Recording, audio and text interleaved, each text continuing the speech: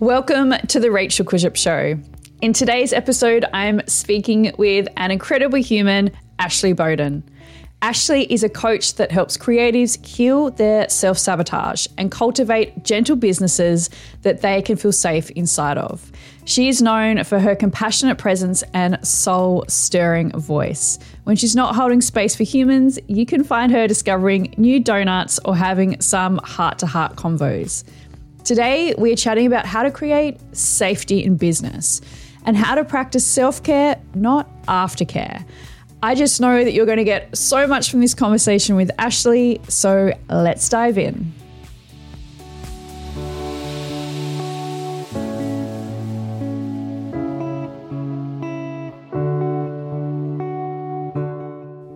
I'm so excited to speak with you today about how to create safety in our businesses. Many of my community are done with the you must work outside of your comfort zone, you must hustle all the time approach to business, and are looking for ways to honor their humanity and protect their nervous system. I know that's something that I've been really leaning into the past 12 months as well. So before we dive in and learn more about you and all of your strategies and advice, I would love for you to define for us what safety specifically in business means to you. So safety in this context, I think, really speaks of the capacity and the ability to fully access a sense of care, a sense of security, a sense of soothing, so that you're able to really stay grounded and in a place of leadership in your business versus a place of it's all happening to me and it's incredibly overwhelming. Oh, I love that. I love that you brought it back to leadership and empowerment, being in control as opposed to feeling overwhelmed and everything is happening to you. Because if I'm honest, in those moments, in sort of those type of moments for my business, I really didn't feel safe. I really didn't feel cared for. I really was not practicing self-care. I really had taken my body and mind and spirituality, everything to the extreme. And then I was, sitting there going, why is everything feeling terrible? Well, no wonder. I didn't have anything in place to sort of take care of myself. And I just kept on overriding that. I think that is something that a lot of us, I know a lot of my listeners as high achieving people, perfectionists, people living with trauma, mental illness, etc. We are told daily and weekly, particularly in business, to keep pushing ourselves in order to get results. So I'd love to know, why do you think historically this is true and that we've been told to override our nervous system and to keep pushing and pushing and pushing? Mm-hmm. I think there's obviously a lot of reasons, but I think the one that I would really want to speak on is the pressure to produce overriding the question of well-being. And I think that's been in place for a really long time, and that's in place for a lot of different reasons. But it's actually a really revolutionary act or expression to switch it and to say, my sense of well-being, my sense of care is going to run priority over the pressure to produce or the pressure to make money or the pressure to prove my significance. And I think you're so right. It is a really huge shift. It's something that I put in place the last 12 months where I actually said, no, my mental and physical health is going to take the top kind of priority every day over everything else, from seeing friends to cleaning house to do you know what I mean? Every single thing.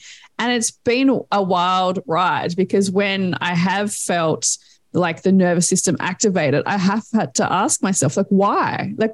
No one's here. It's me in my bedroom, in my tracksuit pants with my dog. No one's here. No one is saying, Rachel, get off, the couch or the bed and go sit down and create or go reply to that DM. No one is, but it's that invisible pressure that is constantly around us. How have you helped your clients and community to start realizing that, yes, the pressure is there, and even though they can't see it, it's valid, but also like no one is most of the time is going to notice or tell us that we have to do something. It's like this internal kind of voice that we've got going on. Yeah, I think kind of two things. One, I think sort of deconditioning and unlearning that pressure. I think specifically also for people who have not just experienced that societally, but experienced that in the home of like, you better always be doing something, don't be lazy, etc., which was definitely an experience that I had. And then that becomes a much more personal and somewhat at times traumatic thing to heal from and to unravel from. And I think one, just having the awareness of that, of there's something here to unpack, there's something here to unravel from, and also that it's a very real thing outside of you versus, I don't know, almost like blaming or shaming or punishing yourself for holding or grabbing onto it in the first place. And that whenever there's trauma involved, there's always survival involved. And I think that it's important to start, I believe, to start anything in the space of compassion, but to start in that space of compassion of, I've learned this at times to survive, but I didn't necessarily choose it. And if I can offer myself that choice now, how do I want to live differently? Or do I want to live differently? Do I want to live with a different kind of pressure or no pressure at all, etc.? So I definitely think that is the first step. And then a second piece is bringing the compassion more into when those thoughts are really coming up. How can I be with myself in those thoughts versus just pushing them away or even acknowledging them and saying, yeah, you're right. How can I create space between me and these thoughts and look at them objectively and say, like, is this really how I want to motivate myself? Is this really how I want to lead myself? Or are there softer, more gentler, more holistic, more honoring options of how I want to move myself through the day? Oh, I love that so much. And it relates, I think, to my journey recently and to many of my clients. Because you're right. I think a lot of the time I was motivated through like fear and like the pressure and I need to keep up. And then COVID, whether it's a blessing or not, being in lockdown, it did make me realize what was the motivation. And I'm actually a very self-motivated person, but then I did realize a lot of it was coming from a place that wasn't compassionate. Yet sitting in front of you or anyone else, I would be wholeheartedly compassionate. And that's something that I definitely had to unpick. And again, when I'm motivating myself now, I'm wanting to do it out of like joy and ease and like fun. Yeah. And also, yes, I have to still motivate myself to do certain things. And I love that you brought up, well, do I still want to motivate and pressure myself to like do things that might be uncomfortable or that I don't feel like doing, but I know is going to get a good result, like going to the gym, seeing friends, you know, actually turning up and having some of those sales conversations in business when, you know, everything is feeling good otherwise. And sort of on this note, you shared a really incredible Instagram post recently about the difference between self-care and aftercare. And I think this relates to so much of what we're talking about. Would you mind speaking to this idea more? Because I think many of us, like I said, me included, have been conditioned to practice aftercare in business. So like hustling and doing everything, you know, pushing ourselves to the extreme for a launch is okay because, you know, afterwards we can rest. And I don't want to be doing that anymore. So can you speak to this? Yeah. Well, so one of the really big distinctions I make between aftercare and self-care is that aftercare is about recovery and that self-care is about really prioritizing kindness and attention towards yourself. Almost in a way like self-care is this sort of constant flowing river and aftercare is kind of like triage at the end of a dry desert.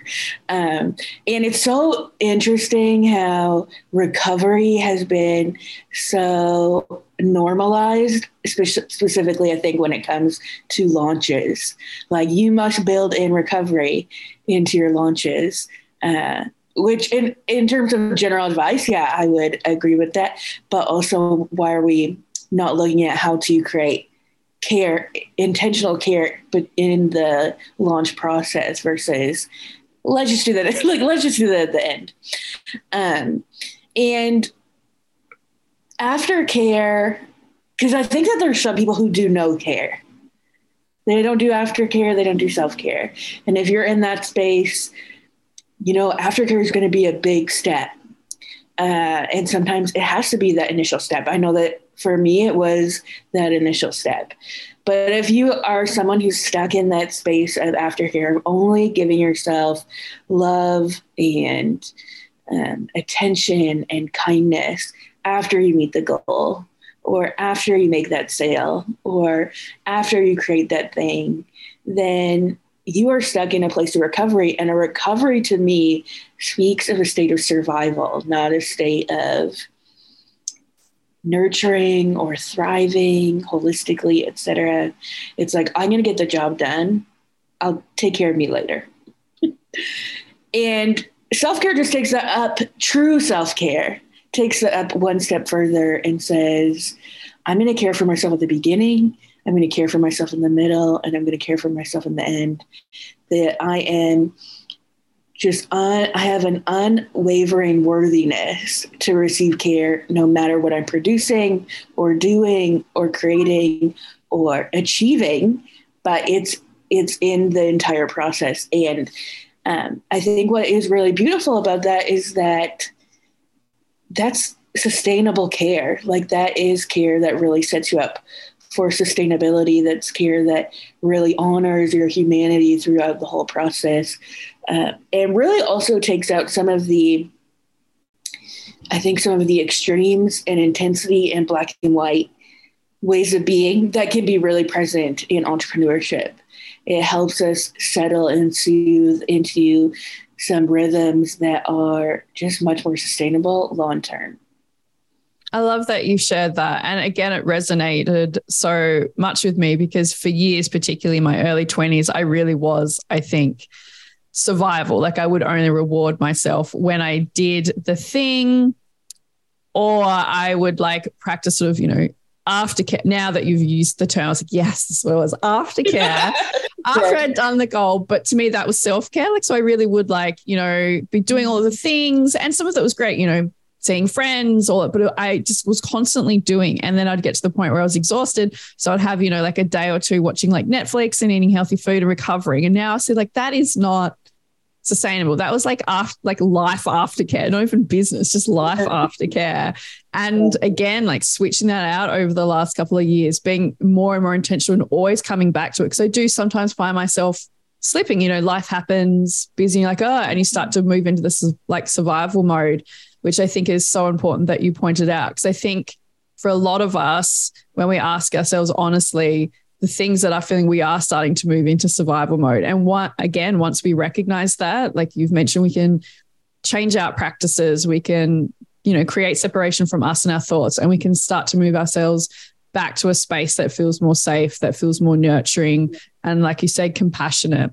And I know that you've talked a little bit too about like acknowledging and working with your inner child to create a gentler business, to be aware of some of those past traumas or past like tendencies that we acknowledge are there, but we want to change. So what does that look like for you daily in your business, and how do you support your clients to kind of navigate that? Yeah. So I think there's a couple different ways you can work with the inner child. One is definitely working with the inner child when it comes to the vulnerable areas, the areas where you are likely to self-sabotage or you're likely to feel overwhelmed. So for example, I've noticed that a big area for a lot of people is either with sales or social media, because they both can leave people feeling vulnerable to rejection or shame or feeling humiliated, whatever. And a lot of people, I would say like the majority of the world, carries different experiences around those things. And so a way that you can work with the inner child in your business, and a way that I do as well, is to check in with the inner child when you're approaching more of those sensitive, tender areas. So, for example, if I know a launch is coming up, I can check in and approach my inner child and ask some questions like, what would make you feel safe during this time of visibility? Or what would assure you that my life's not actually in danger? Our life's not actually in danger if we sell in the DMs, for example, or reach out to clients, and sort of checking in and seeing what comes as you ask those questions. And sometimes it can literally just be, sometimes the most powerful thing is even just asking the question, that the inner child can be relieved and aware that they're not alone and that they're not going to die by doing some of these things. And so that's one. But then the other step too that I'm really passionate about talking about is how to involve the inner child and involve the strengths of the inner child. And our inner child can bring and help us tap into so much creativity and wonder and joy, creativity. And so one thing I love to do is just ask my inner child for ideas. So if I know let's say I'm going to organize a challenge, and I'll just be like to my inner child, like, what do you think about this? What do you think that could make this great? What do you think could make it fun for people? Or if there's a task that I don't like, maybe my inner child doesn't even like this task, really tapping in with my inner child and asking, like, what are your ideas for how we could make this more vibrant, how we could make this more exciting, how we could make this more fun. And sometimes it's the simplest thing, like, I don't know, putting a tablecloth on my desk that's colorful, or having a movie while we're watching or while we're doing some mundane task. Sometimes it'll even be like, I'll just ask my inner child, what do you want to drink? And then while I'm doing that mundane task, I have this special drink, like chocolate milk or something. And it's just a way, I think, to involve the inner child, to also teach the inner child that they are safe in your business, and that they also have things that they can give and that they can offer. And they can be a beautiful way of not just healing the inner child, but allowing them to contribute to the business that you have. Yeah, I love that you speak to this, because to be honest, I've never really heard anyone like consider or want to acknowledge the inner child like day to day and actually incorporate them into business and in life. It's always about healing the inner child. And I think that obviously that work is very important, but I also feel like a lot of people in the business space are kind of using that term and that kind of approach really incorrectly and like talking about it all the time. And I feel like a lot of us sort of like, oh, come on, like inner child, like, come on, like not everything is the inner child work. Also, a lot of people aren't qualified to be talking about, deep inner child work either. So I love that you're also bringing that into the daily biz, because you're so right. Like if I have to do a hard task, I have all of the liquids, like juice and coffee and water. And I have like a blanket over my leg right now. Like if I want to feel like so safe and grounded, you're so right. I never really thought about it in that way, but perhaps I am tapping into my inner child without making the true connection, but subconsciously letting them come through, because I am like, oh, I need to have a nourishing breakfast. And if I'm going to do like a workshop and I get a little bit of, that spike of anxiety just before I start, like good anxiety, like I have things that I say to myself, like you've got this, like let's do this. This is going to be fun, all of that kind of stuff. And I think, if people started doing that more, and even if it's not truly the inner child, it's just being like, what do I need right now? Like, I want to feel like comfy and soft and warm. I'll put the heater on so I'm not freezing trying to write this, social media post, all of those things. I think we would feel a lot more safe and grounded in our business. So a question that I've been asking guests recently is all around throwing out the rule book and growing our businesses our own way. So would you mind sharing how creating safety and having a gentler business has helped you to build an aligned and profitable business? Mm-hmm. I think that one of well, I mean, obviously, one of the reasons I'm so into this is because I was the opposite at the beginning of my business. And I self sabotaged my business for like what felt like 10 years.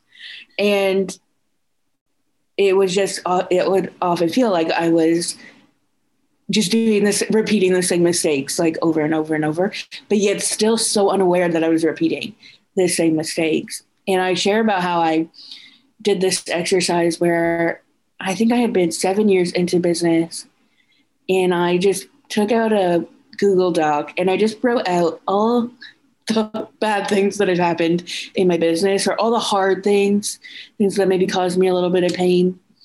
And as I was writing them out, I realized the same things keep happening over and over. There were like three same things that kept happening over, and I literally had no idea. I literally had no idea. And so it was at that point when I had this massive realization of like, I don't feel safe. And that's when I really started to throw the rule book of who cares? Like at that point, it was like, who cares what's going to make me the most money? Who cares what's going to be the best strategy? I just need to do what's going to feel the safest. And of course, the irony of that being that when I felt the safest, that's when I was able to sell the best. That's when I was able to make the most moves, because I was what we're talking about. Like I was grounded and I was safe and I felt in my body. And so I think that's what I would say mine has been. One, like I think that awareness was really big. It's a powerful exercise I would recommend. But then also realizing that for me at that point that it was, I'm going to throw everything I've learned and every other strategy, having been in business that long, and what is the stuff? What are the strategies that are going to make me feel the safest?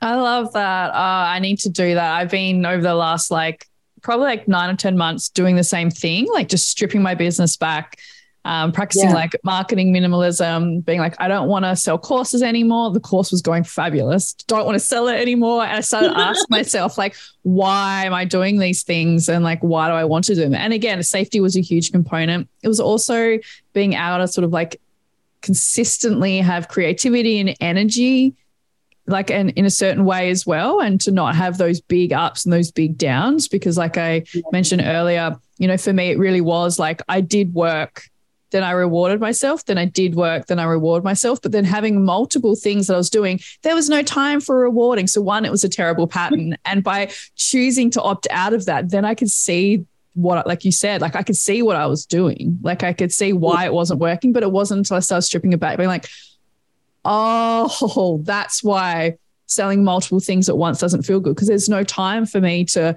like do aftercare, right? Because I'm constantly saying the next thing. Then I was like, no, we've got to change that. So multiple sort of switches out in my business. And I think the awareness is so important, because a lot of us, you know, maybe your like clients and community the same too. A lot of us come into business and we do want to maybe push a little bit harder the first few years. Maybe the strategies that served us the first few years were fantastic. And again, looking at that with compassion and being like, yeah, that did work for me. But, you know, like you, we've been in business for a while. Like I'll be going into my 11th year of business. You know, I've been doing it for over 10 years. So these strategies that I had originally really don't serve my life where I want to be. And yeah, it's all of that awareness. And I just remember the feeling, maybe you had it too, when I figured it out. I was like, oh my God, what my therapist has been saying, what my GP has been saying, my personal trainer with my like sore neck, with what I'm saying with my partner. And like it clicked. And I just was like, this like just felt so free, like the epiphany of being like, oh my God, it all makes sense now. And now just really listening to that inner voice being like, no, I don't care what anyone tells me I need to say or do. If it doesn't like feel good for me, I'm going to like try and understand why. But sometimes I'm just going to say no. Like I don't have to unpick everything as well. I'll just be like, trust that, no, I don't want to do that strategy or tactic, or no, I'm going to switch something out for myself today. So if a business owner wanted to start creating safety in their business, what are 3 simple things that they can do today? Number one will always be to ask yourself the question, what would make my business feel safe. Because we can't do anything else till we know that information. Then number 2, pick one of those things and reflect, is that in your business now? Is it in your day-to-day of your work? And if it's not, what would it look like to integrate one of those things? And then number 3, I think would be looking at the care piece. And I'm clearly such a coach because all my answers are questions, but number 3 no judgment. Would be, I think, just looking at, are you more prone to aftercare? Are you more prone to self-care? Are you more prone to no care? And what does that first step look like? Maybe it's doing one thing in the morning before you work. That one thing I really have loved, I'm just going to throw this out, is that I actually started working with, there's an industry called like spiritual direction. And I'd never done it before. And I started working with the spiritual director, and she starts every session with silence. And we literally just sit in silence together for like 5 minutes. And I don't know, there's something that's so powerful about it, because even when you go into a coaching session as a coach or someone being coached, can almost feel this feeling of like, okay, let's get to it. Like, we got to make it happen. We got to get to the result, whatever. And I think that's just such a powerful practice of moving in care and intentionality, taking those like few minutes, even if it's just like 1 minute of silence before a call you create, to really move out of that place of groundedness for that impulse to perform. So I would say that play with that practice if it resonates with you, of just being quiet for a minute, just being with yourself. That's so powerful. And I'm going to say I hate the thought of it, which probably means I need to do it, because like sitting probably. Yeah, sitting there. I mean, I'm fine with my thoughts, but sitting there, like being silent, like I'm like, oh, I want to fill this space, because my family is a family of like talkers, but my partner's family is big on silence. And I sit there at like the dinner table being like, they're just chewing. I want to say something. So I think that like, again, recognizing like, if you're always feeling like you need to fill the space, you need to jump in or entertain, that's such a good point, that like to sort of come back to that sort of like safe space and calm. I love that. And a question that I always ask my clients when I first start is like, how can like I support you today? How can I serve you today?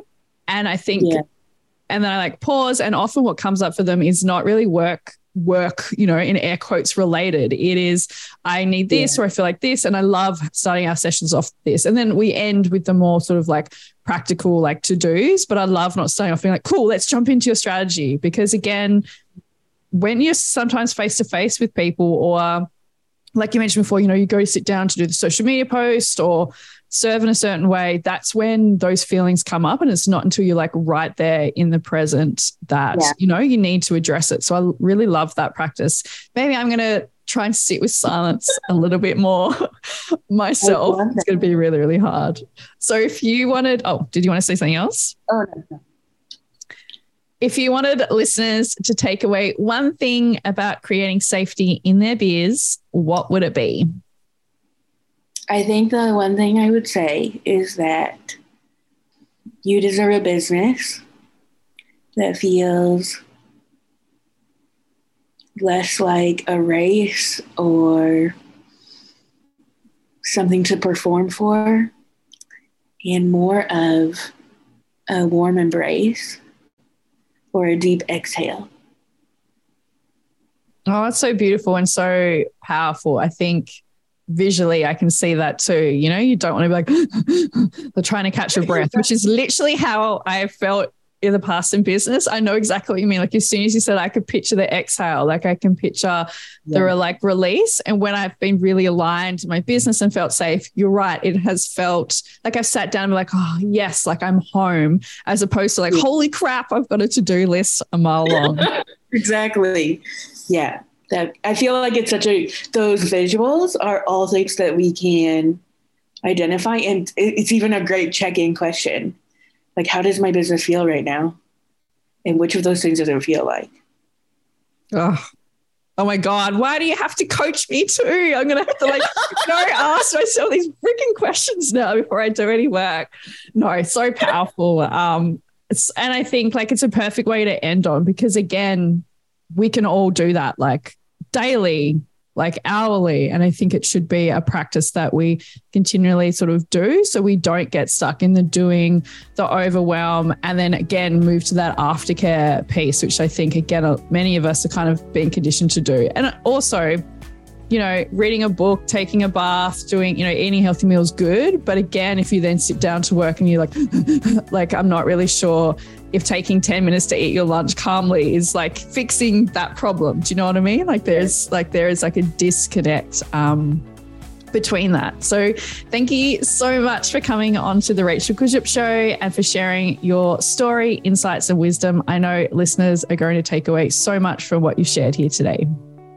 Awesome. Thank you.